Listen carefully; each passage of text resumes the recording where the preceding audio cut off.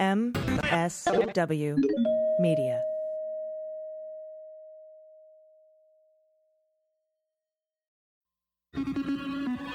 News with swearing. Daily beans, daily beans. Daily beans, daily beans.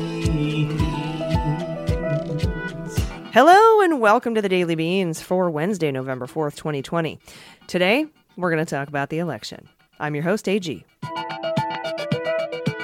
All right, everybody, if you were with us for our live broadcast yesterday, you would know we were still awaiting results. I am recording this right after that broadcast, so I have the exact same results that you're about to hear in some of the interviews we had on that live broadcast. We're going to talk to Rachel Vindeman. We're going to talk to Frank Figaluzzi. We're going to talk to Andy McCabe. Oh, it was so great to hear from him, too. And a couple other really great guests. You don't want to miss today's show. I hope you enjoy it, and then we will be back for a full regular old episode tomorrow with more results for you. And it's going to take a minute. So remember, we just have to count the votes. Andrew McCabe is with us. Hi, hey, how are you guys? Great. How's it going? Good. Stressed. Yeah.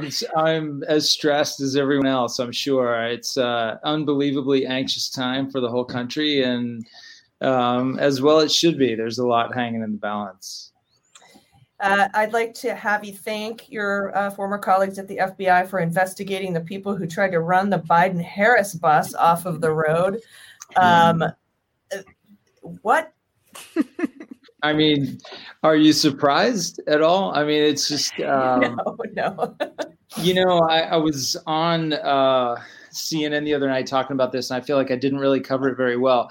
That is a great example, but unfortunately, it doesn't seem that there have been a lot of other instances of similar behavior today.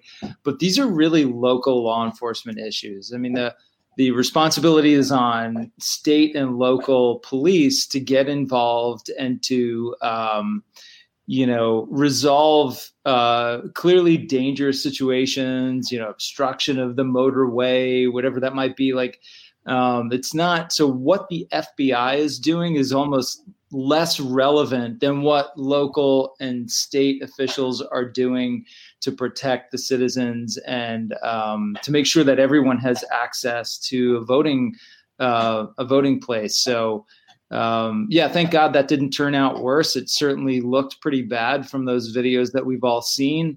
And it elevated everyone's concern about what might happen today, although I haven't heard too many reports of significant disruptions at polling places, so that's a good thing. Are you worried about violence at all tonight, tomorrow? We got an email from my kid's school. I live in Chicago saying, like, we'll see if we're going to have school tomorrow with violence. And I was like, I don't predict it, but I don't know. What's your sense? Well, I mean, first of all, like, yes, I'm concerned about it because, like, that's what I do, or that's what I did. And so people in my line of work, like, we're constantly preparing for the worst alternative. So, and I'm sure that same sort of preparation is going on right now between local and federal authorities to make sure that they have the right folks in the right places to respond. But I also, I don't know, maybe I'm ridiculously optimistic, but I feel like some part of me feels like the concern about violence is a little bit overblown, that, like, we've always enjoyed a history in this democratic republic of respecting the results of the election, even when you don't like it. And so I hope, obviously to the deepest part of me, that holds sway, and that people, as frustrated or upset as they might be, they don't resort to any sort of, violent protests. But we'll see. It could happen, and I think people need to be prepared.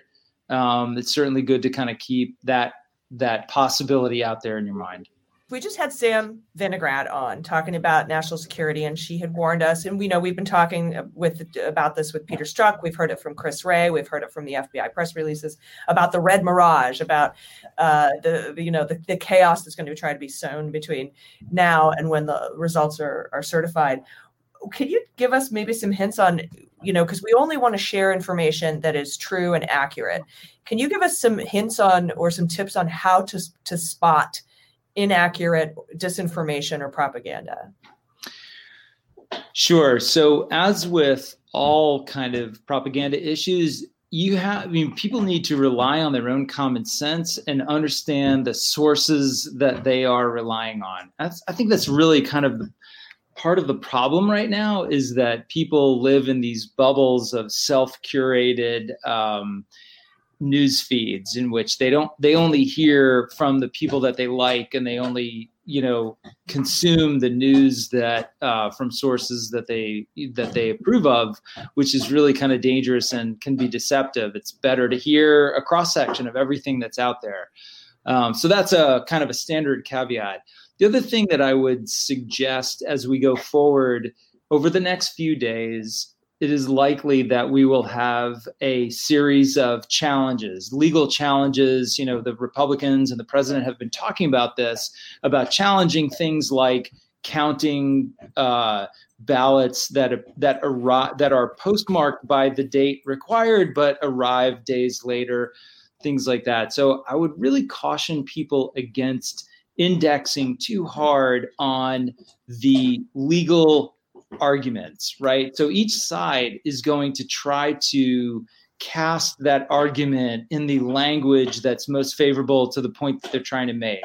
And so if we focus very closely on, what, for instance, the Republicans say in their challenge to, hypothetically, the electoral counting of absentee ballots in Pennsylvania, then you tend to process that as like, oh my gosh, this is what's happening. It's not actually what's happening. Those are legal arguments. Those are very talented lawyers who are being paid a lot of money to frame things in the light that's most persuasive. So take a breath, step back, and listen to how the courts actually decide these issues. Let's focus on what they say rather than the arguments that are being made in front of them.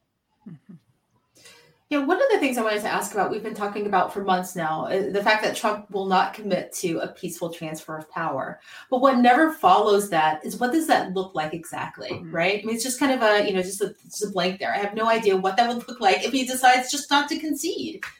Yeah, you don't know what that looks like because none of us know what that looks like. It's never happened here, right? We don't know what happens. Do troops go storming into the White House and drag him out kicking and screaming? I don't think that will ever happen, but it's a very, very strange place that we're in. We've never confronted issues like this. We've never thought about a contender for the presidency, much less an incumbent president who has even signaled that he might refuse to go, to comply with the results of the electorate. So we're not sure. But I actually don't worry too much about that. I think that once there is a very clear, once we're past the challenges and there is a very clear result to this election, and if in fact that result is negative for the president, I mean, this is just my opinion. It's worth what you paid for it. I don't think he's going to stick around. This is not a guy that wants to kind of languish in failure, and that's what it will be. It will be a massive failure on his part. I think that I think there are more reasonable concerns about, will there be an effective and informative transition from one administration to the next? There's a lot of questions about that, but I think I don't anticipate like him barricading himself in the residency or something in the White House. I think once the result is clear, he will. I think it's more likely that he'll probably just take off. Yeah, and I can't imagine anybody that would be on, a Biden team really needing to hear what Ratcliffe has to say about Does anyone everybody wait. need to hear what Ratcliffe has to say even No. now? I mean, that's He's here. He's going to read us in on the latest intelligence information. Everyone's just like, get the fuck out. You know, Yeah, like, we don't need to hear from you. But thanks very much. Say hi to Rudy for us. Bye. You know. Exactly. Yeah. Well, Andy, it's been wonderful to have you on. Thank you so much. This is definitely an historic week, I'm going to say. And how I just want to make sure before I let you go, I want to know how the skateboarding is going and how Jill is in the family. So Jill is great. Hey, Jill, come here. Jill is awesome. Jill is like working her off in the ER every day. She is on the front line of the war against COVID, and she's my hero as always. She's got her pearls on because she's rocking the blue wave tonight. Nice. And she's just doing it and protecting the children and the families in Loudoun County from COVID. That's what's really important right now. So I'm so proud of her. And yeah, the skateboarding, my daughter is away at school, so I'm skateboarding much less, which sucks. But I did get out today and I almost tripped, and I thought I thought it might if I trip and break my front teeth, it would be a really unfortunate appearance on your podcast. But, thank you for thinking of us. Yeah, thanks for thinking of us. Jill, it's great to see you. I love the sign, and I wish you and your family the best. Andy, we'll talk soon. Thank you so much. You guys are great. Keep it alive, and thanks, AG, for all your support. You're just awesome. Love you. Thank you. Love you too. Thank you. Bye. Bye. Did you hear that? Andy McBabe loves me. Did you say McBabe? Yeah, that's what we call them. We call them the McBabes. All right, we are about to be joined by Rachel Vindman. Rachel, how are you? I don't know.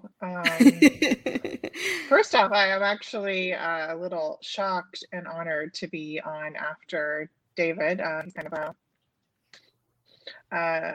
I am an admirer, and my husband is as well. So I feel very out of my depth here. But yeah, I don't think we were really expecting the way it's currently going. I mean, my husband is an eternal optimist, always an optimist. So that makes it hard when, I'm a bit of a realist. But how are you guys? What are you thinking? Yeah. I think what's interesting is seeing all the places where the vote for Biden is so much better than it was for Clinton. So, obviously Florida's not going a great way and there's some downsides there, but seeing like these suburban counties, and of course we don't elect a president by popular vote, unfortunately. And, who knows what that means at the end of the night, but it still is a promising sign, I think, that like some of these suburbs outside of Kansas City that are going blue that didn't in 2016. Right. Like that's really good for the future. What it means for the present, I don't know yet. No, I think that's absolutely true. I mean, I think, as people have been commenting all night, I think this says a lot about who we are. And, we need to really examine that. Every generation has to do that. Every generation has to really examine and determine who they are on their own. And, this is, I guess, our reckoning. We just, spent 20 years mired in conflict a lot of that time. But, at the turn of the century, we were, really riding high. And I think this is our time for reflection. And our time to decide who we want to be. So I'm not making plans to move to Canada or anywhere else. So we're here for the long haul. And, I think it's, no matter what happens, still very proud to be part of this country. And, as I've said many times, we are the beneficiaries of so much love and so much support from the American people. And what that tells me, more than anything, is, as Anne Frank said, there's still more good in the world. It's a matter of what you choose to see. So I hope people won't lose heart as I'm sitting here freaking out a little bit. But no matter what happens, there's no reason to lose heart, because we, the people, are the ones that make our country, our community, what we want it to be. I'm talking to myself more than anyone else, I guess. Well, I was going to ask you too, because you said that your husband is the eternal optimist. And I was wondering if, as the night has gone on, what he may have said to you to assuage your anguish, because I want to hear it. He just came in and was trying to tell me something, and I was like, get out. I don't have the bandwidth to listen to what you have to say. So sorry, I guess I should have paid attention more.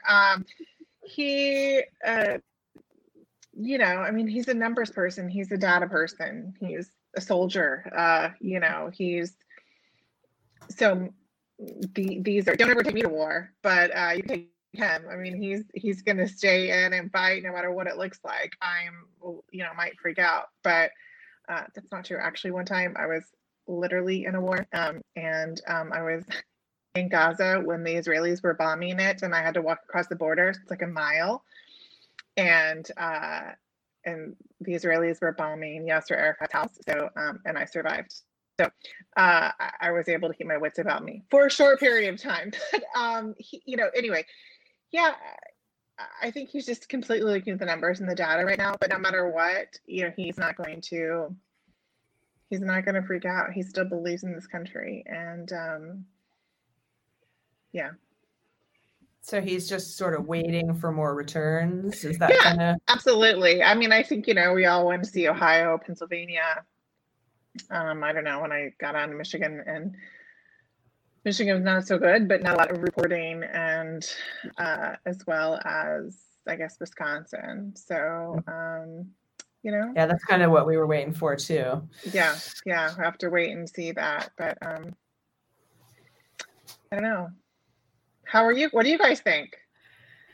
I think we're in the exact same boat as pretty much everyone we've spoken to as well. We just talked to David. But although we did have Andy on earlier, and Andy seemed really optimistic. Andy McCabe seemed really optimistic. And we've spoken to so many incredible women who are working to get women to run, and who have run and are increasing the number of women that are not only running for elected office, but also getting into law and justice and those areas. And so that's been very heartening. I think there's a lot of change that's happening regardless of the W's and L's that we're seeing. And, I always have to keep reminding myself that when you start watching election returns, the whole South comes in first, and it's a little, throws you off your axis a little bit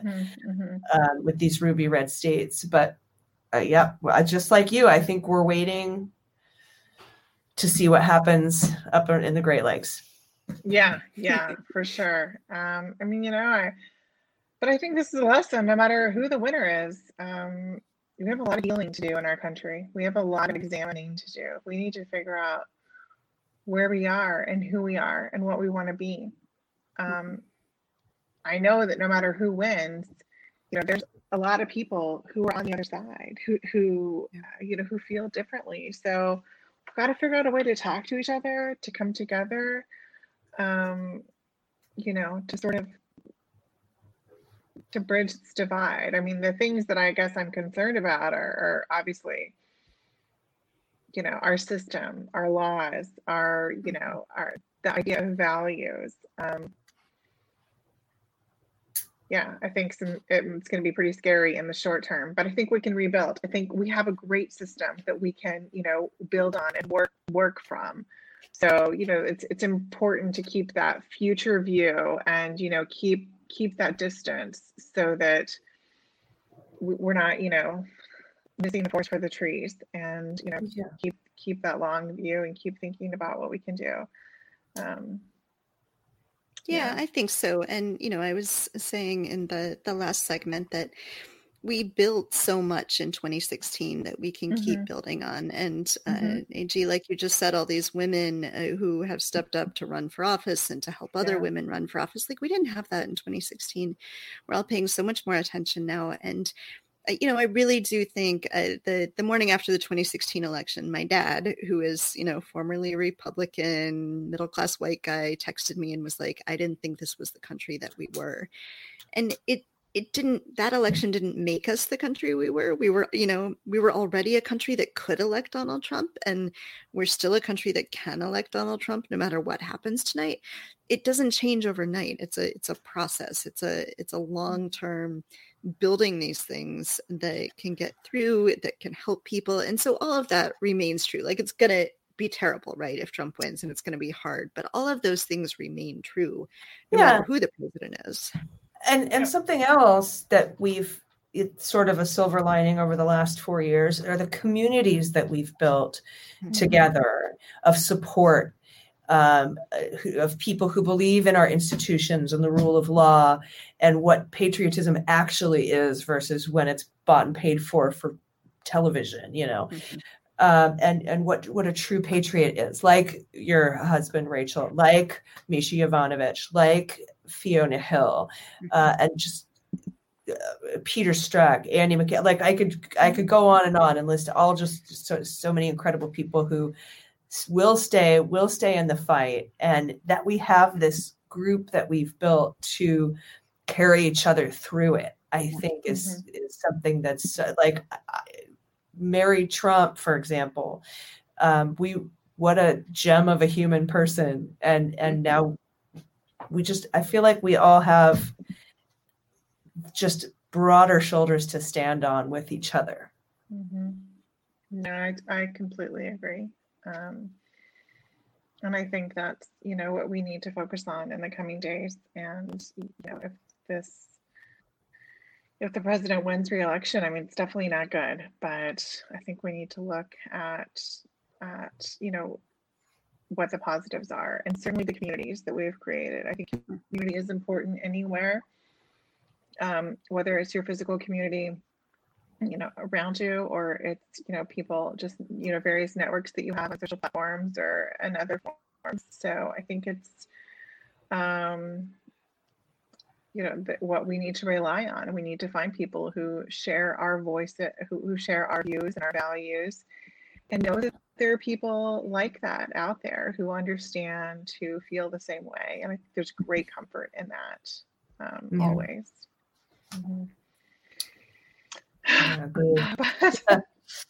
Just think, prior to the last 4 years, none of us would know each other. No, it's so true. And I think we would just, just go on our merry way and not think much about it, and just not connect. And there's a lot of power in that. I mean, there's, it's still, you might be part of a group and everyone has a different background. Yeah.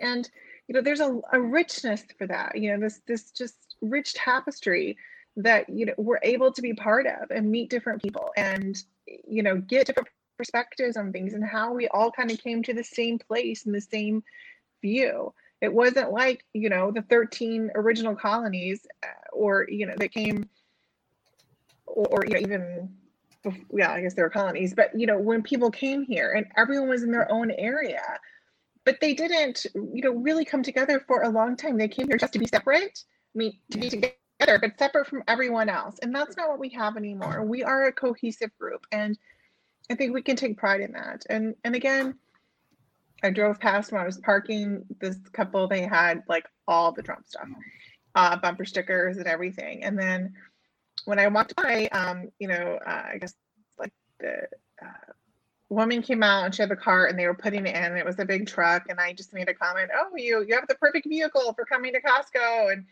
we chatted for a little bit. They had no idea who I was. I mean, obviously they wouldn't, but and I thought, I can find something in common with them. I mean, even if we don't agree on anything, I can be nice to them. And that was my victory for the day. It really buoyed me, but that whole day to think like, I could connect, I could be nice, and they were nice. They might hate my husband, they might hate me, but we can still find some way to say something nice, to be nice. And I think if you can do that, you win.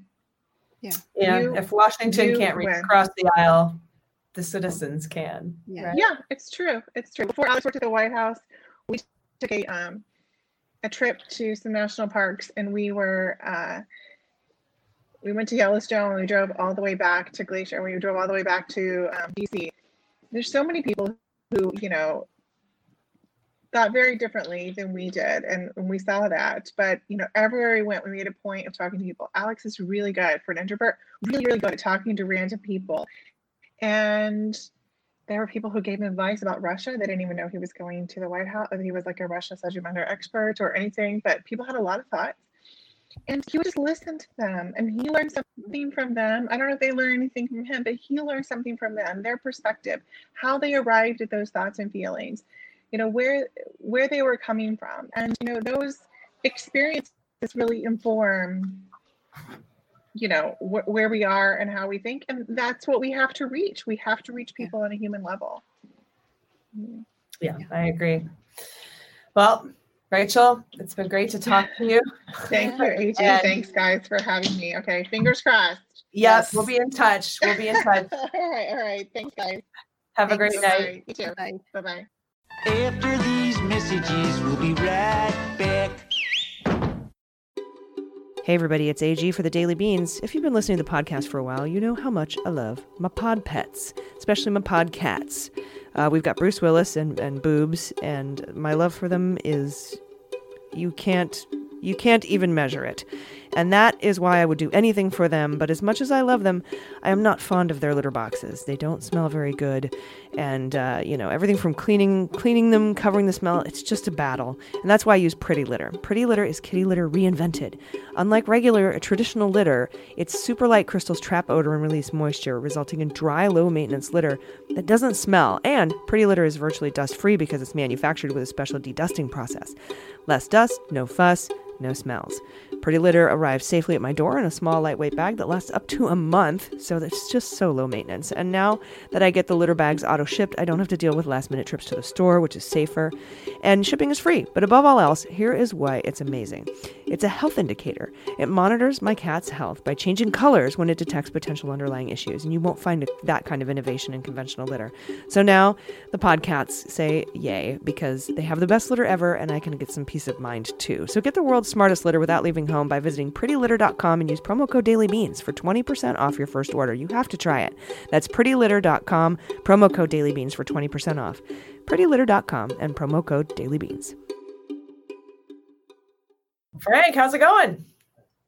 It's going about as well as it's going with you. We're all hurry up and wait right now, AG. And I think I don't think there are any great surprises tonight. I think we knew this. We'd be in for the long haul tonight, and here we are.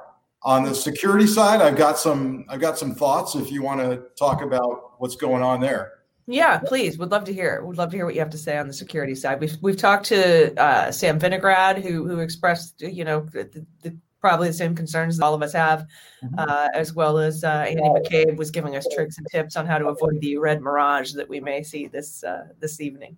Indeed. I think, look, so far, what we're hearing and what's being reported, and I'm monitoring things with NBC News, for which I have a nice relationship with, and they've already told me that I need to be prepared to go on NBC Peacock, the digital streaming launch of NBC, and I'll be doing that at 1:45 Eastern, and then I'll be up all night because they've got me on some early shows on MSNBC slated tentatively. So here's what we're monitoring tonight. A couple of things. First, as someone who comes out of the national security side and a career at the FBI, I'm feeling a sense of pride tonight because of the reports that U.S. Cyber Command has taken down both Russian and Iranian operations to mess with this election.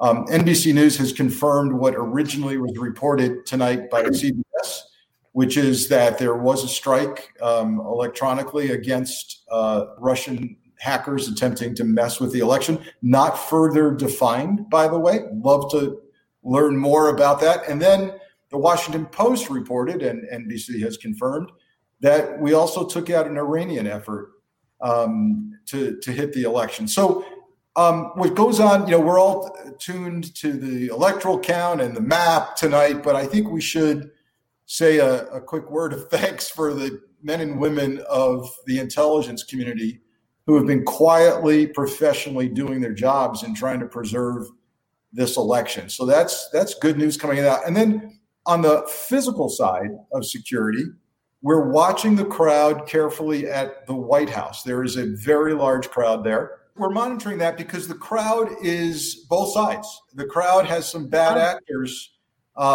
certainly from the far right, and there have been some minor fights break out with the police. And so, the police are watching it, we're watching it, and we don't know where that's going. But here's the good news though. Nationwide, as you know, we, knock wood, we have not yet seen violence materialize. And so I'm going to be very careful about not necessarily predicting what that means for what many of us have called a flashpoint period between the election and the inauguration. However, thus far, it appears that people are waiting and seeing. But I also have some hope in the fact that we haven't seen wide-scale physical disruptions of polling places. And that what that might mean is that Trump may not have the hold and sway over these extremist groups that we have perhaps thought. And I'm reminded of my days in the FBI when we'd have some badass top 10 fugitive that had been threatening to go down shooting. We won't take him alive. And when we show up in force, they throw their hands up and surrender. So I don't know what this means, but I'm very, very pleased by it. And we've got to watch and see what's going on. Well, I think it probably is a testament to the fact of, what you and I talked about, Frank, that this was all bluster. A lot of bark and no bite. And, but I think everyone to err on the side of caution and safety, we're taking precautions. And I think that also alerted a lot of people and concerned a lot of people too, like people boarding up businesses and buildings and things like that. But yeah, it does seem to be that was out of an abundance of caution. Yeah, and look, as with any kind of radicalization process, which is what I've referred to this as, it comes down to the leader, the perceived leader, and how they key off of him, and how he responds to whatever it is that happens tonight and tomorrow and the next day. And we'll be watching that closely because they will and have a track record of responding to his prompts. They do. Yeah, they do. What are your thoughts on what's going on with the post office, with Judge Sullivan ordering a sweep of everything and DeJoy saying, no, we're not gonna. And now there's a hearing tomorrow at noon about this. I'm just curious as to what your thoughts are on this and what sort of repercussions there could be for ignoring that court order. So on the one hand, none of us should be surprised that over the past 4 years, when we've seen a complete thumbing of noses at all of the law and order, all of the legal processes and rule of law, where nobody shows up for congressional subpoenas, where we load courts, et cetera, we shouldn't be surprised that the Postmaster General just blew off a federal court order. Now, however, who amongst us thought, a year ago that this would all come down to the post office? And maybe it will and maybe it won't. But the next question is, Judge Sullivan's going to hold a hearing tomorrow and maybe even hold the Postmaster General in contempt of court. Then the question is, so what? Right. Now we have a total mess because if we've got, say, 300,000 votes sitting in post offices, and if that is relevant, then what do we do with those votes? And that goes right back to courts, starting at the state level all the way to the Supreme Court. So, a kind of nail-biter scenario would be, yes, the amount of mail sitting in the U.S. system is going to be determinant or could be. And now we got to figure out legally what to do with mail bins full of uncounted, undelivered ballots. Yeah. And it's definitely going to be a concern. Well, Frank, thanks for joining us. I appreciate you stopping by, and we'll keep in touch. Good luck with the all-nighter, and let's talk again tomorrow. Let's touch base again tomorrow about what's going on around the White House and stuff. Sounds good. Thanks for having me. Sorry for the freezing up, but this was the Russians. It was the Russians, Frank. It's there you go. Take care. Sam, how are you? How am I? I don't even know how to describe how I am right now. How are you ladies? Wonderful. I mean, we're talking. So as long as I'm talking, I'm not looking at what's happening. I'm with you. I've been trying to fill my day with a lot of phone banking, getting out the vote, and then just talking to people as we wait for some reliable polling results to come in. So thanks for having me. Yeah, no, it's great to talk to you. And I appreciate you stopping by. What are you watching Florida, and are you throwing up in your mouth a little? Like, what's going on kind of? If I can be honest, I've been throwing up in my mouth a little for 4 plus years. I am watching Florida. I'm seeing the CNN coverage with my colleagues at the Magic Wall and elsewhere with some early voting results. I'm just waiting for some more reliable numbers here. So certainly I can't pretend that my heart doesn't leap every time numbers come out in favor of Joe Biden, and I can't pretend that my stomach doesn't drop whenever numbers come out in favor of Trump. But I think we just have to wait a little bit. Yeah, and I think it's important to note if Florida goes for Biden, we can all go to if Florida goes for Biden, yeah, we can all celebrate a little bit. Although that said, the one thing I think we all have to be aware of is that regardless of if and when Joe Biden wins Florida, President Trump has been trying to suppress the vote and trying to cheat his way into a win for a long time. So despite what happens tonight, I think we all just have to be conscious that there will likely be more obstacles thrown in our way. I mean, just what he's done to suppress the vote to this point, whether it's with the Postal Service or misinformation or what have you. So, God knows what rabbit he will try to pull out of a hat in battleground states if he doesn't win. Yeah. And it's also of note that if Trump does win Florida, there are still a multitude of paths to relatively easy victory for Biden. So it doesn't mean that, I just want everybody to be aware. It all doesn't come down to Florida. That's exactly right. And my political analyst colleagues and pollster colleagues that are much better at this stuff than I am have laid out various scenarios in which Joe Biden could win if he doesn't win Florida. But again, I don't want to rule Florida out at this point. I think that, folks may even still be in line down in Florida. So I think we have to just wait and see what the county by county results look like. And then, people are still voting. So we have to be careful not to kind of tell everyone what the verdict is going to be in Florida when, polls don't close in other battleground states for a long time. So we just have to stay a little bit patient with all of that. Yeah, 100%.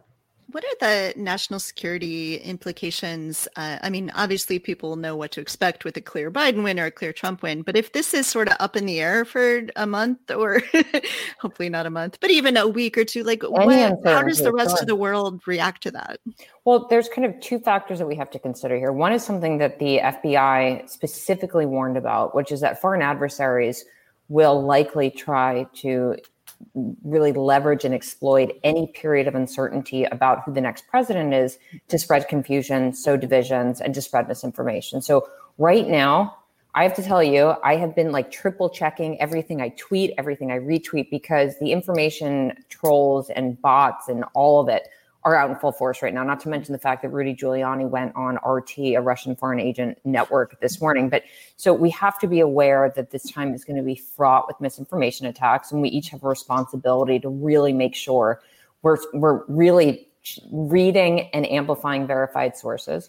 But in general, I think that the longer this goes on, our democratic institutions will face further strain. That kind of weakens the narrative that the United States is a reliable leader of the liberal democratic order. And frankly, a lot of officials have been preparing for and potentially expecting unrest. I mean, we've seen the cardboard barriers all over our cities. But in addition to that, we have National Guard units mobilized at the state level. Federal and local law enforcement have up patrols, have more law enforcement personnel on standby in case there's unrest. And so the propensity for physical violence is not insignificant, not only because the president, as recently as last night, encouraged it. I mean, when he was commenting on the Pennsylvania Supreme Court verdict, him saying this will incite violence was basically like, hey guys, go out and be violent if this doesn't go our way. So I think we have to be aware of all those risks. And I'm hugely grateful to law enforcement personnel, intelligence officials that are just trying to keep us safe right now, as hard as Donald Trump makes it. Yeah. Right. And you can't ignore the fact that I think it was last night where news came out that he had a non-scalable fence or barrier put around the White House, which sends a message that, it's very performative, because where exactly is the violence coming from, right? It kind of sends a mixed message. Certainly. It's not mixed messages. It is political propaganda. Right. To be clear, just as Joe Biden and Kamala Harris have said, I fully condemn any violence, whether it's by members of the left or members of the right. But if you just look at the numbers, the majority of violence over the last several months, the number of arrests have been by members, anti-government protesters, domestic extremists. And this false narrative about quote unquote Antifa doesn't actually hold up in terms of numbers. We've seen a huge uptick in white supremacist violence. And again, these anti-government protesters, whether it's the Boogaloo Boys, the Proud Boys, or other associated groups that are part of this anti-government movement, have contributed to a large degree of violence over the last several months. And if results are contested, if results take a long time to be certified, remember, they're already fueled up, right? I want to just reassure everyone, there are currently no indications, at least publicly, of any kind of plans for coordinated attack or coordinated uprising or whatever you want to call it. But we do have these extremist groups and anti-government protesters that already have gripes about COVID-19 related measures, the protests this summer, and perceived government overreach. So that's something that the law enforcement personnel are tracking. And again, Trump and Bill Barr are mischaracterizing the threat for political purposes. And look, they used chemical agents against peaceful protesters in Lafayette Park this summer so that President Trump could go wave a Bible in front of a church. So this fence is performative, for sure. I don't doubt that there are increased threats or a heightened awareness right now, security environment in Washington. But regardless, they've used oppressive measures as people are just exercising their core democratic freedom. So that worries me too. It's like they're going to use any excuse to kind of paint the left and peaceful protesters as dangerous. Yeah. Right. Well, Sam, thank you so much for stopping by. I really appreciate it. And my pleasure. We have to be you're right. I think that the main takeaway here from our uber super National Security Council specialist is that we have to be very careful about the information that we read, retweet. We had Peter Strzok warn us personally, and we've had Chris Wray put out videos. We've had the FBI put out press releases. We have to be very careful because we're very vulnerable in this period while we're counting votes to this kind of disinformation and chaos that they're going to try to sow. 100%. And thank you guys for having me. And good luck over the coming hours with whatever your coping mechanisms are. I'm going to keep calling my mom and have her try to calm me down. Good plan. Good plan. All right. Thanks, Sam. guys. Have a great night. Hey everybody, it's AG reminding you to eat your veggies with daily beans. Why? Because this portion of the podcast is brought to you by Field of Greens by Brickhouse Nutrition. This pandemic has not just tested our economic endurance, but it's exposed how important it is to have a healthy immune system. And that's why I recommend you take the superfood powder Field of Greens by Brickhouse Nutrition every day. While other health products boast one vegetable, Field of Greens is packed with 18 clinically researched essential fruits and vegetables. Plus, it also has green tea, ginger, turmeric, and beets. And this powerful combination not only supports heart health, but it can support a healthy immune system, healthy metabolism, good blood pressure, and digestion. Field of Greens is loaded with antioxidants, prebiotics, probiotics. Just one scoop in a glass of water, stir, and you're done. So why settle for one vegetable when you can have the entire Field of Greens? Add Field of Greens to your daily routine and see why our powdered greens have earned more than 2,000 five-star reviews. So go to fieldofgreens15.com to get 15% off your first order with promo code BEANS at checkout. That's fieldofgreens15.com. Available in 2 flavors, regular and wild berry. Both taste delicious. Fieldofgreens15.com and use promo code BEANS. Barb McQuaid is here. Hi, Barb. How are you? I am doing great. Thanks. Great to be with you guys. It's good to be with you. So we have a lot of legal challenges coming up. We were just talking to Andy McCabe about this, and he had pointed out that we need not listen to the Republicans' arguments, but more about how the decisions come out. And I'm so glad that you're with us, because I think maybe you can give us a little insight into that, because I've noticed, and that I'm not a lawyer, but some of the arguments that the Republicans are making in these cases just don't stand to reason with the way the law works in the United States. So maybe you could shed a little bit of light on what we can expect from some of these cases that we're going to see in the next week or two. Yeah, well, I read this passage will give you an insight into what the Republican strategy is. I read today that the Trump campaign or Republican groups are involved in 40 lawsuits relating to this election, and in exactly 0 of them are they advocating to expand the rights of voters to vote. I mean, it's all about suppressing the vote. That's the MO. That's the strategy.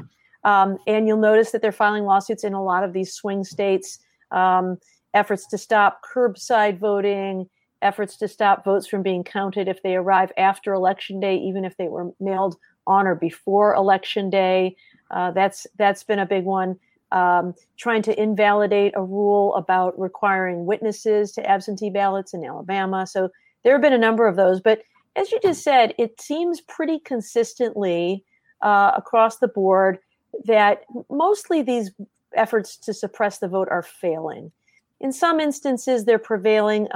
In some states, there are rules that say ballots that are not received by Election Day cannot be counted. And if those rules were made by the state legislature even before COVID, they're typically letting those stand. But some of these other things, typically the efforts to suppress the vote are not prevailing. So overall, I'm feeling pretty good about the outcome of most of these lawsuits. How do you feel about the Harris County? I think we've now seen the Fifth Circuit say no, but they reduced the number of drop-off locations, drive-by, or not drive-by, but, drop-off locations. Drive-by, throw the ballot out. So drive-by voting from 10 to 1 in Harris County for day of voting. But I think they're now appealing en banc to have the full panel hear what the Fifth Circuit has decided. Do you see this? I don't see it getting passed en banc, but I'm sure they'll appeal to SCOTUS. Do you see it even going to the Supreme Court? It seems like a lost cause. Yeah, I mean, here we are on Election Day, right? And the idea was about how many ballot boxes could be required in a particular community. One of the reasons we've gotten ourselves into some of these binds is because most of the rules that are written for elections were written pre-COVID. And then suddenly we've got this huge burst of people voting absentee. And so they may take it en banc to, have the full court take a look at it, but would certainly only have a prospective application now that here we are on Election Day. I don't think we're going to see any meaningful change about the number of ballot boxes that are showing up anywhere.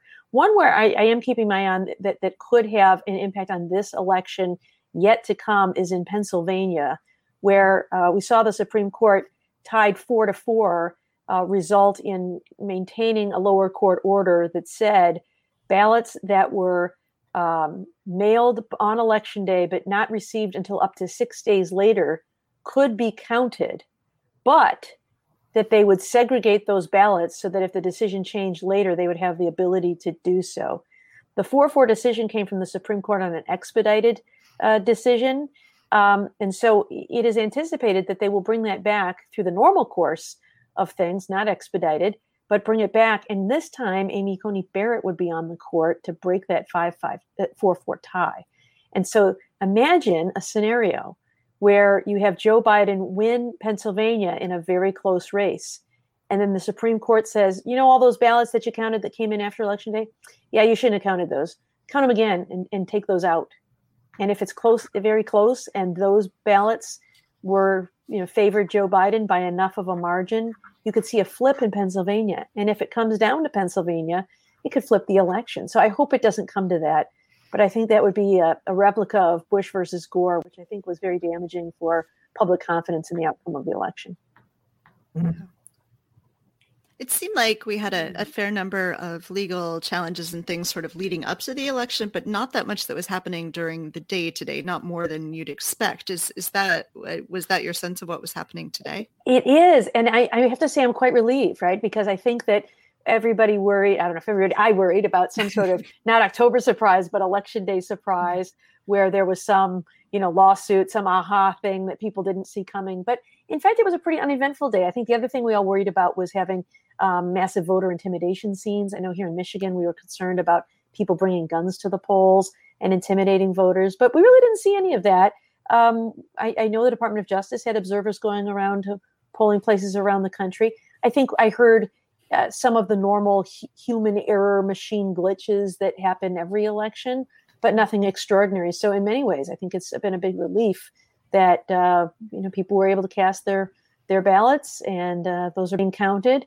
I think the one thing that will account for some delay is just the extraordinary number of early voting, vote by mail, absentee ballots that have to be counted that in some states can't be counted until today, and it may take them a couple of days to get through all those. So it could either be a very late night, or we may be up for a little bit of a marathon here for a few nights before we know the outcome, kind of depending on how things shake out.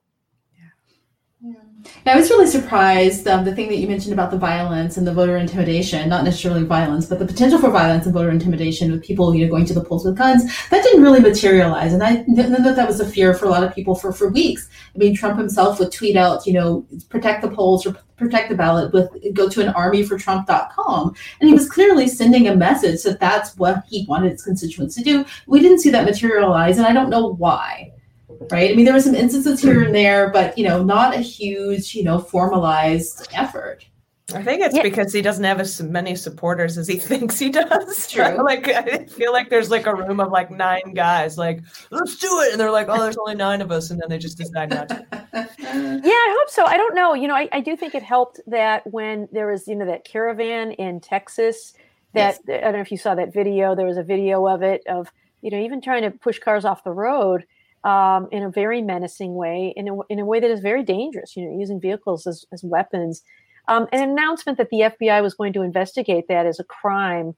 I hope that helped maybe have some deterrent effect, that is not welcome, and that regardless of what Trump has to say, you could go to prison if you engage in that kind of behavior. There is a civil rights statute that talks about any effort to intimidate people who are voting or campaigning is a federal offense. And so I hope that kind of show had some deterrent effect. Here in Michigan, where we had this plot disrupted allegedly to kidnap the governor, and then some concerns about whether people would bring guns to polling places. Our Attorney General, Dana Nessel, came out very strongly talking about criminal consequences for people who engage in violence or intimidation at the polls. And so I hope that strong show of law enforcement had a deterrent effect that maybe tamped down anybody who got some wise ideas. We did have a little incident yesterday where in one of the places in Detroit where they were preparing the ballots to be counted and they were just removing them from envelopes, someone showed up in one of those, Friday the 13th Jason masks and started making wild accusations about how the process was crooked and things like that. And the police did respond and just ask him to leave. So, it doesn't take much. But I'm very pleased to see that we have not had wide-scale violence. I'm concerned that I've seen many places boarding up their windows, stores, and was it Walmart deciding not to sell guns because of their concerns? I hope that was just an abundance of caution, and that it turns out in the end that there was no reason to have worried. Yeah, I think so too. And like you said, the law enforcement presence. I know I've spoken to a few people in law enforcement that said after what happened with the governor there, and finding out that there were undercover agents infiltrating those groups, that it sent the message out to the Poogaloo boys and the Proud Boys, like, hey, all your friends might not be your friends, right? Right. Gotta think twice. So. I thought that was interesting. Well, Barb, it's been so great to talk to you. I hope you're having a great time. I'm on pins and needles right now, but yeah, I know what you mean. It's a little bit nerve-wracking to watch it all come in, but I'm hopeful, and I really appreciate the three of you, and thanks for getting us through these past 4 years. We appreciate all that you've done. Great public service and keeping us all informed. So thanks very much, and hang in there all night. Yeah, Thank you you. too. Thanks. All right, thank you. Thanks, Barb. David. Hi there. How are you? Good. How's it going? Yeah. I guess about as well for me as it is for you, which is not good, I don't think. Not bad, just on pins and needles, and might be for a long time. I don't know. I'll tell you, can I be a pessimist briefly? Sure. The worst president in American history, the most corrupt president in American history, is not being repudiated by the American people. In the states where he had support, he still has support. In the states where it was close, it's still close. It's not going to be a shutout. In the 5 southern states where we thought maybe we could get an early decision and see a big swing against him, in Florida and Georgia and North Carolina, Texas, it's not what we're seeing. So, to me, that's not a good sign. We've seen a woman from QAnon get elected to the House. We've just seen this guy, Madison Cawthorn, who tweeted out his visit to Hitler's summer retreat as one of his life dreams, get elected to the House. We've seen Mitch McConnell get reelected, John Cornyn get reelected. If the Democrats take the Senate, it's going to be a squeaker, right? Yeah. And if they don't take the Senate and they squeak out a win in the Electoral College with the White House, well, that'll be good. What do you think the next couple of years are going to be like in terms of productivity in Washington? And what do you think the message to the Republican Party has been? Yeah, well, I mean, that was the question in 2016, right? Like, we all thought Hillary Clinton was going to win, and the message to the Republicans was going to be, you can't go this Trumpy route. It doesn't work. You're going to get destroyed. And then that didn't happen. And they all thought, well, okay, I guess that means that we should be Trumpy. But it doesn't seem clear that that's really helping them either. So I don't know what the message to the Republican Party is. I mean, I know what message I'd like to give the Republican Party, but I don't think they'd listen to me. Yeah, well, I mean, I just wish it were that mixed. Mm-hmm. Well, I sort of half share your pessimism, because I think that I would have liked to see him get no more than 50 electoral votes simply because of how corrupt he is. But, we have to consider he's got a full-on propaganda machine here in this country domestically, and from foreign actors as well. And that is something that we haven't had to battle back against before.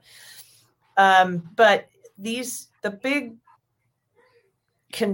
battleground states that, and I, just like you, like Texas, I would have loved to have seen a blowout in Texas. I would have loved to have seen a blowout in Georgia. I would have loved to have seen him at least be up in Florida by 100,000 votes. It doesn't look like it's happening. We're still waiting for them to call. They're still too early to call, but we know how they're leaning. But what I am mostly got my eyes on is gonna be that Rust Belt. It's gonna be Ohio, Pennsylvania, Wisconsin, Michigan, that area. And we know for a fact Manafort couldn't give their polling information to the Kremlin again this year, because Manafort's been sort of under the weather, aka in prison. So, Trump would have to win 2 of those, and Arizona and Texas and Florida. And I just don't know and North Carolina. And I just don't know if I see that happening. I don't think he's gonna. I think, I think right now it looks like Biden will win Michigan and Biden will win Wisconsin based on polls, as opposed to the results we've seen so far. it looks like Pennsylvania is going to drag out for several days. And it looks like, and I wouldn't be a bit surprised if we see the president, who is supposed to make remarks a little later this evening, say that we're going to go and fight a bunch of legal battles in Pennsylvania. Yeah. And that, Ohio, which right now is sort of the surprise that Biden's up by a couple of points maybe, or a point and a half in Ohio, that would be wonderful. That'd be a huge deal if you didn't have to rely on Pennsylvania. But nobody expected that, and it doesn't seem super likely. So what you could end up with, and it would be kind of naive to bet against this, is win Wisconsin, win Michigan, and have to spend the next 3 weeks fighting in Pennsylvania to win that. And then Biden probably wins that, unless the Supreme Court really is off the reservation. But then, then what? That, and that to me is the question. Is it a 50-50 Senate? Is it still a Republican Senate? And have the Trumpist forces sort of consolidated themselves in all these places? I don't know. I don't know. I mean, I could also tell you that there's demographic. Texas and Florida and a lot of places are going to look a lot different in 10 years. Mm-hmm. If Trump gets another 4 years in office, Florida may not even be there. Because of water, right. But I don't know. I mean, say something optimistic. I mean, optimistic. Arizona's still out there. How about all else fails, we still hold the House? I mean, yeah. Well, and that's not nothing, right? In 2016, we did not have the House, and that was a really big deal. I mean, luckily, the Trump administration wasn't very good, or the Republicans in Congress and the Senate weren't very good at getting as much through as they probably could have. But it's a really big deal that we have the House and can stop some of the major terrible things that they would do otherwise. Yeah, and Fox News has projected that the Democrats will pick up 5 seats in the House, so that the majority will get a little bigger there. Mm-hmm. So that is that's good news. We could feel better about that. Do you think any of these other swing states are going to come across for Biden, other than Michigan and Wisconsin?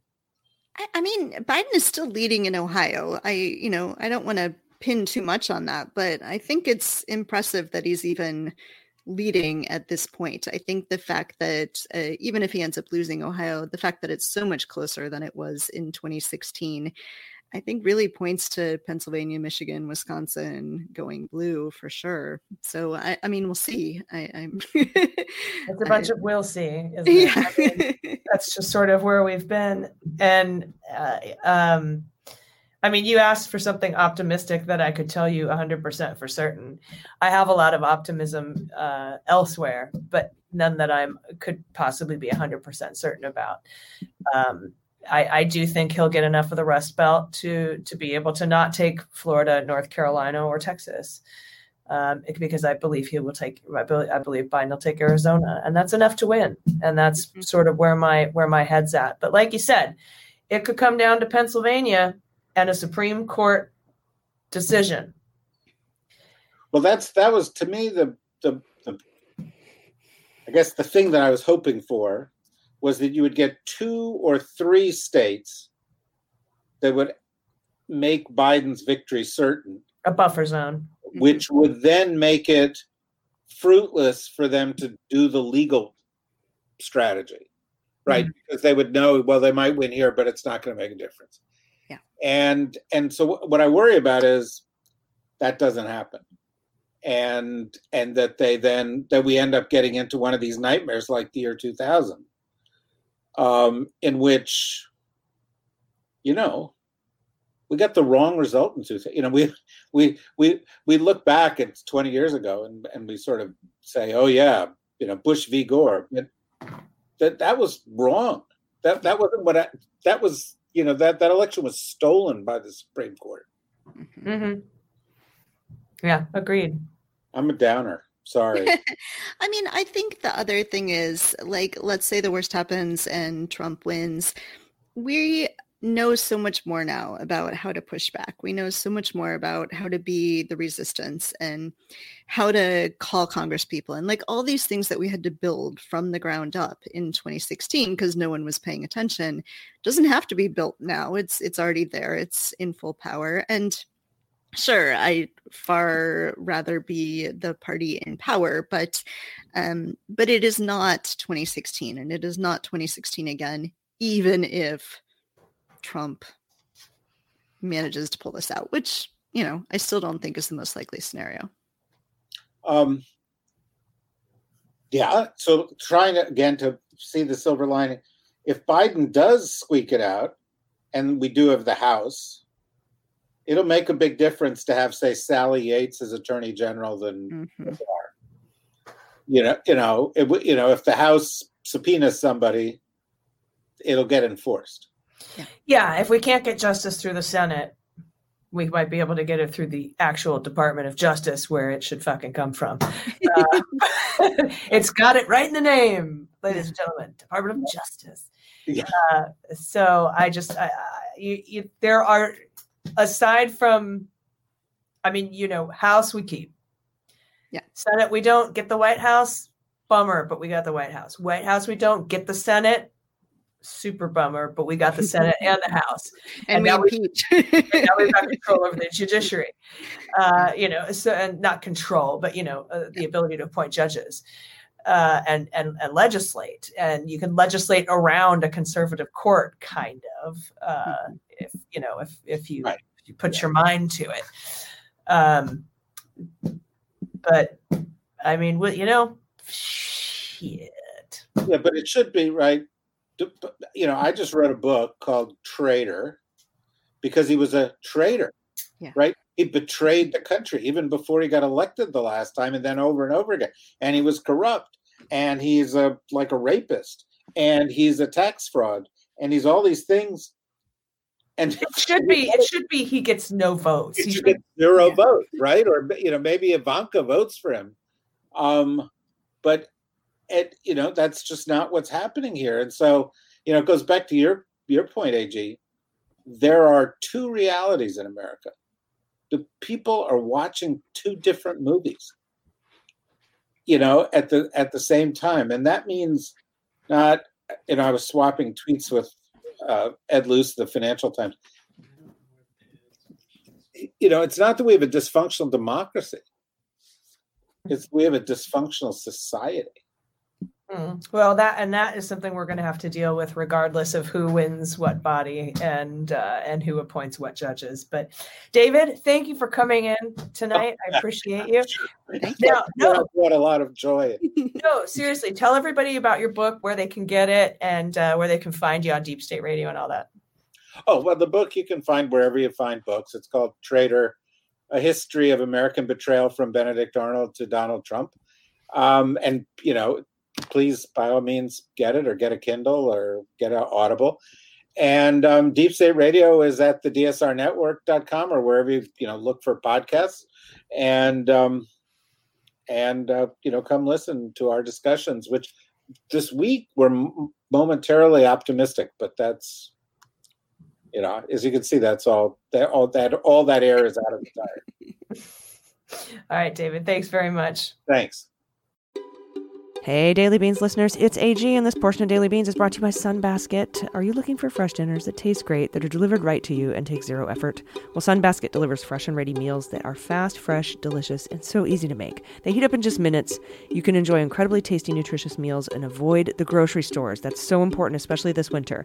And Sunbasket has amazing recipes for all kinds of dietary preferences. They have Mediterranean, vegetarian, gluten-free, paleo, that's me, and more. They make it easy and incredibly convenient because everything is pre-portioned and ready to to prep and ready to cook. And you can enjoy a dinner full of organic produce and clean ingredients in as little as 15 minutes, and even I can do it, and I burn Jell-O, and this stuff is so delicious. Each week they deliver a wide range of recipes that you can choose from, so you can try dishes like chicken cacciatore with spaghetti, black Angus steaks with garlic herb ghee, that is my favorite, and mushrooms and spinach too, and then North African black lentil pitas with tangy carrot cranberry salad. It's so good. You can order from any recipes across their menu, skip a week if you need to, or double up on your favorite ones. And their facilities have the highest level of food and employee safety because they reinforce their adherence to operating procedures, but they've increased sanitization frequency in their distribution centers to protect you and your family and their employees because they love us all. And right now, Sunbasket is offering $35 off your order when you go right now to sunbasket.com/dailybeans and enter promo code dailybeans at checkout. That's sunbasket.com/dailybeans and enter promo code dailybeans at checkout for $35 off your order. Again, sunbasket.com/dailybeans and enter promo code dailybeans. You'll be glad you did. Jennifer, meet Mandy Reeder. This is a co-host of Daily Beans and our producer from ways back. Canadian.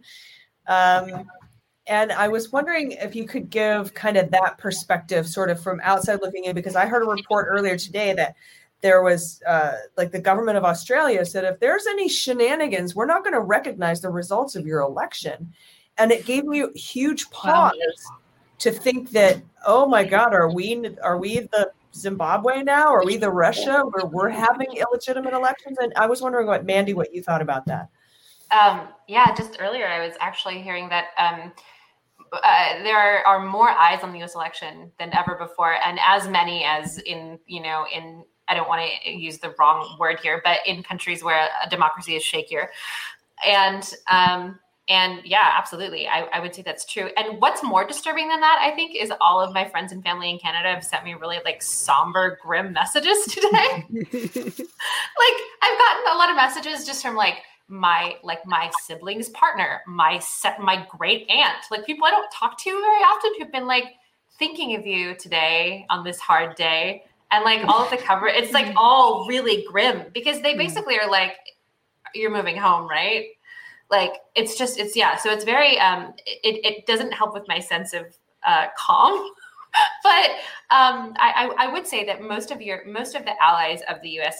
are definitely going out of their way to be calm and to wait for the results. So that's really heartening, at least.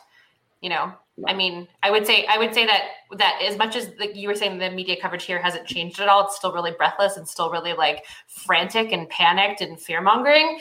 At least in some of the countries that are allied to us, they're we're going to wait. We're going to wait it out. We're going to stay calm. We want to be confident in the results of the election. So that's good.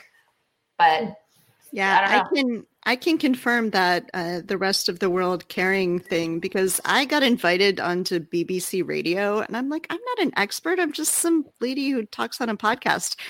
But, they were we want to know what's going to happen in the election. I was what does BBC Radio care about the U.S. election? They care so much.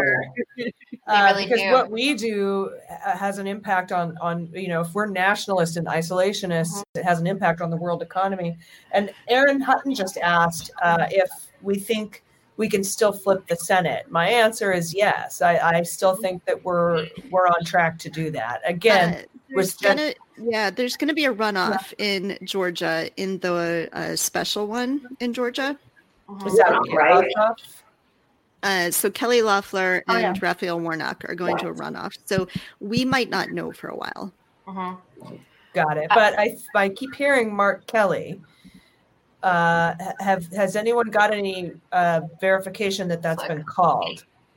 I don't think AP has called it. He is up pretty significantly right now. 55% is what I saw just before I was coming on. He's up significantly, but I don't want to call anything before it's time. Yeah, 55 to 44. He's up 10 points. Yeah, and the Associated Press hasn't called it, but it is 72% reporting so far. Yeah, and it's been kind of stuck at that for a while. But I mean, we still have what's going on with Cal Cunningham and Al Gross in Alaska. I mean, we have a lot of opportunity. And again, Jennifer, we have 364,000 ballots sitting in post offices around the country, and we can't not talk about that. We have to talk about it. The media. We have to talk about it. It is. it's so important that that gets out there, that people understand that this is not 10,000 ballots, 16,000 ballot cities. This is nearly 500,000 votes in swing states. Where And there's no legality for Trump to challenge the halting of the counting, right? No, yeah. Yeah, there's no legal grounds in which that he could stop any of the counting. No, there's absolutely no legal basis. I don't think any court would see standing in that. Not even the Amy Coney Barrett court. I mean, that's just absolutely ridiculous. And honestly, I think there would be a general strike if anything like that happened. Yeah.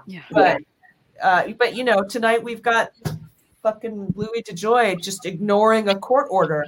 And as long as we've been reporting on stuff like this, Kelly and Jen, you can attest to this. And Mandy, too. They've come close, but they've never flat out refused to comply with a court order. We haven't seen that yet, and we saw it today. And that is something that is when I say if Biden doesn't win by 10 million, something's fishy. Yeah. Someone said on NPR Live they have Maine 1 and Maine 2. What is that about? So the Maine has 2 congressional districts. The first district is very small, and the second district is very large. I think I have that right. Do I have it flipped? I think that's right. And the weird thing about Maine and Nebraska is that unlike every other state in the country that gives all their electoral votes to the winner of that state, in Maine and Nebraska, they apportion them by congressional district. So it is possible, in fact, if this got to a tie, 269 to 269, and a tie would be terrible. We don't want a tie in the Electoral College.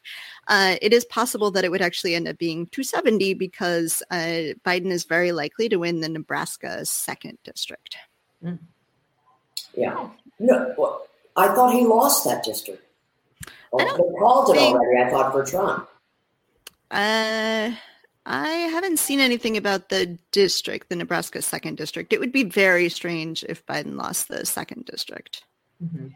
Looks like the map I'm looking at doesn't break it out by districts, but okay. Yeah, me neither. I mean, Bitcofer was calling that district forever for Biden. So I would be, like you, I'd be, that's what I was just watching TV. I thought it was called for. Well, it's like Omaha, and then the rest of right.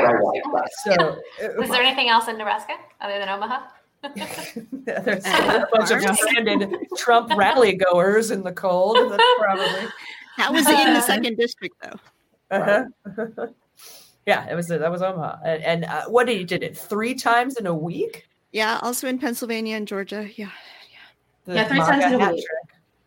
Right. After the 3rd time, I realized, because I was thinking to myself, why would he do this? He sees the reports. He wants these votes, obviously, because he's campaigning there.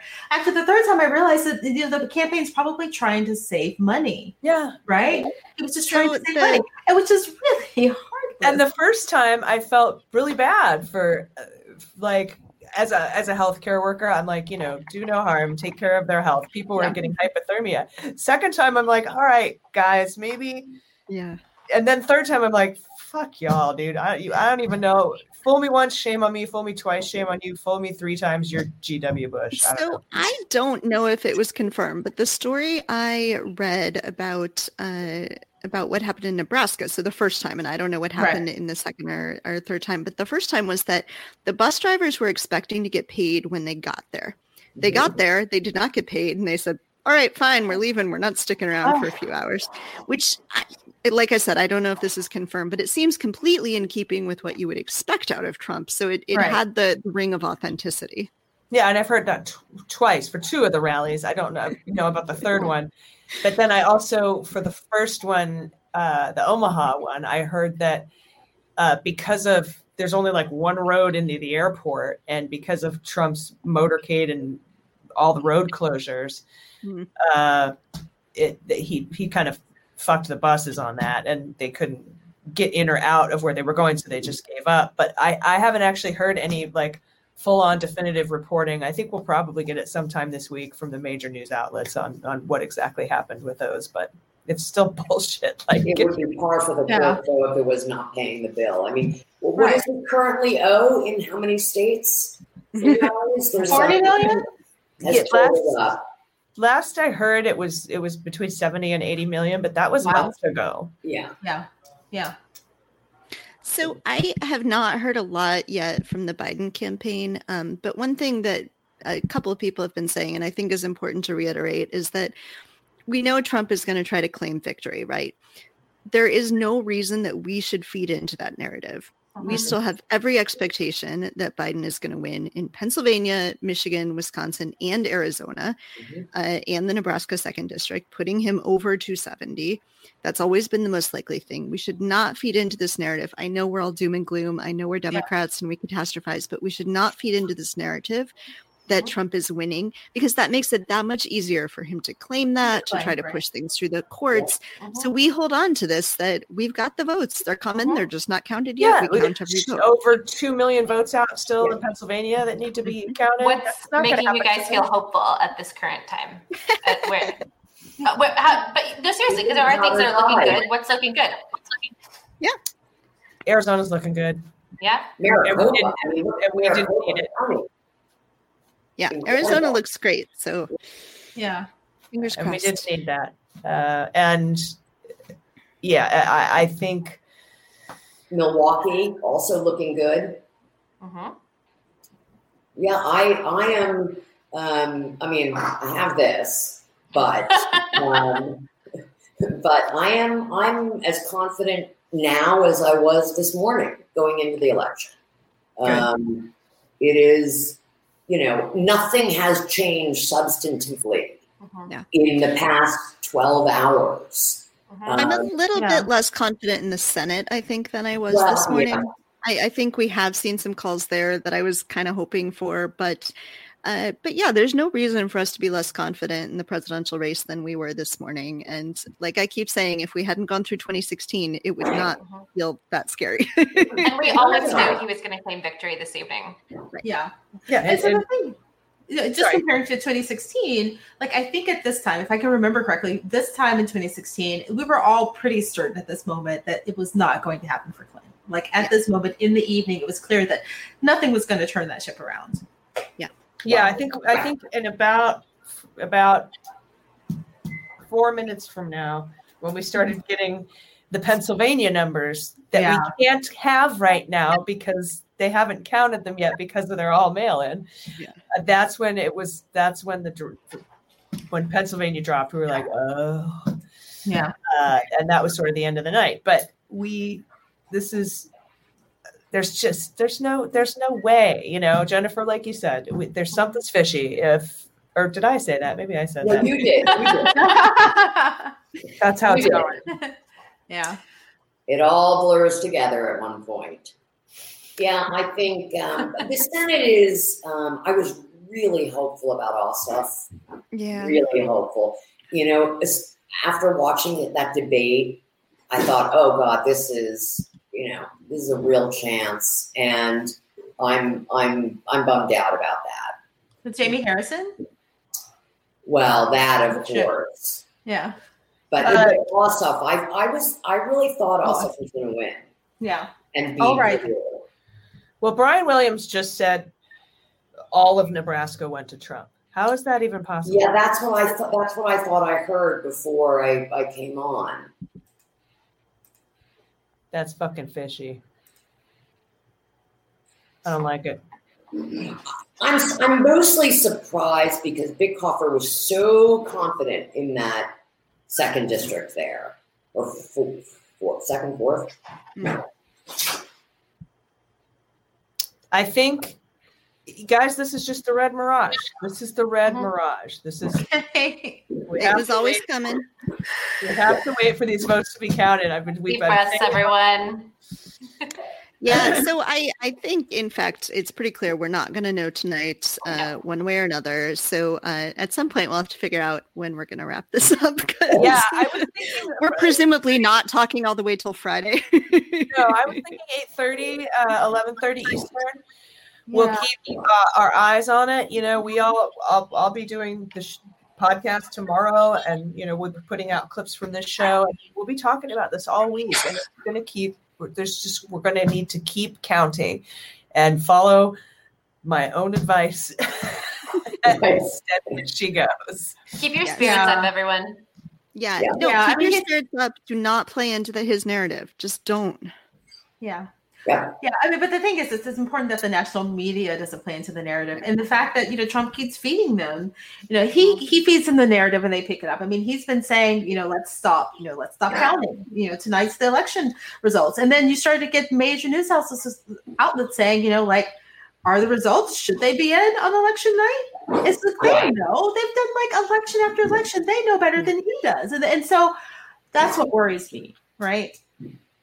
Well, we are also the media, guys. We are the media. We will help control the media narrative. All of you watching, you can help us control this narrative. It's really important. And, I think the other thing that keeps happening is that when Republicans lose these lawsuits, when they try to stop counting from happening and things, people are saying it's a win for Democrats. No, it's a win for voters. We need to keep reiterating that as a win for voters. It is a win for democracy when the Republicans don't get to discount our votes. So it's important to keep messaging around that as well. It's when the Republicans say, "Oh, we lost that fight." It's like, I remember, I can't remember who it was, but they were out at a Trump rally, and they were getting people to be like, "Yeah, your vote should count, right? Yeah, every vote should count, right? Yeah, count the votes, count the votes." They were getting all these Trump supporters to chant, count every vote. And it was beautiful because everybody believes everyone's vote should be counted. It's not until you figure out that they're coming at you from the Daily Show that people are like, "Hey, wait a minute, F you and A," and you're like, "What? You don't want your vote counted?" And it makes no sense. You're right. We have to change that narrative.